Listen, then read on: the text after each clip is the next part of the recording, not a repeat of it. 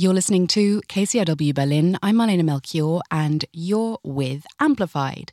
Today in the studio I have Martin Hosbach, curator of Berlin's music festival Popkultur.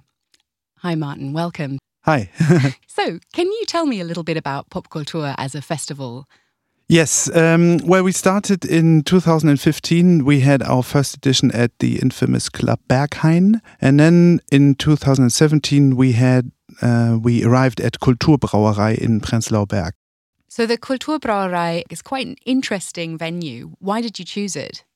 Well, we chose it because it has many venues, and usually we find it often we find it interesting to put a more well-known artist in a smaller room and a not so well-known artist in a bigger room, because it gives a nice little tension to the performance. Doesn't that make audiences that didn't get into the little room a bit angry, though?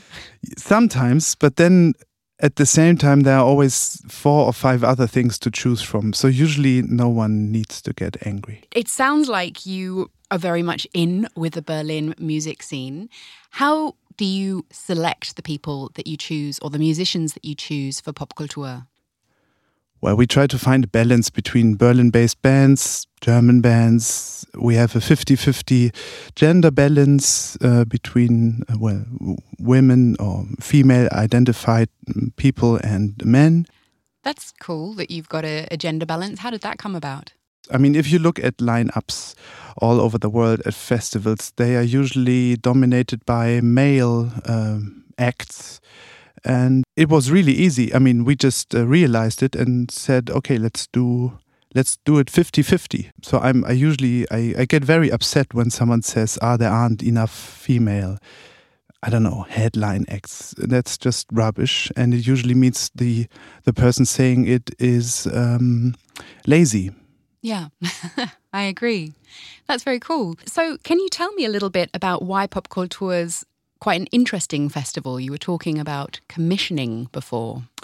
Well, the festival is financed by the city of Berlin, the state of Germany and the EU, which means we are not relying on sponsors or outside money. So we can really focus on art and on high quality pop music of all kinds, and we thought it might be a good idea to spend all this money we have on commissioning new works by artists who we find interesting.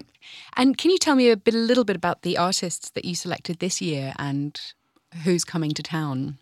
About 100 artists, so I always find it very difficult in mentioning one. The one artist that always comes to my mind is Neneh Cherry, who you might all know. But then we also have bands no one really knows about yet. Agar Agar from France or Voyou from France. I myself am really interested in pop music coming from France, because it usually sounds very good and is always quite elegant. It's kind of sexy as well, I think. Yes. It has a kind of, a Frenchness. Yes. Well, it's all kinds of music, and it's very young people and old people performing on stage, which I like. Yeah, to have this balance between the generations. I think Yes. that sounds really cool. That was Martin Hosbach of Popkultur. For KCRW Berlin, I'm Marlene Melchior.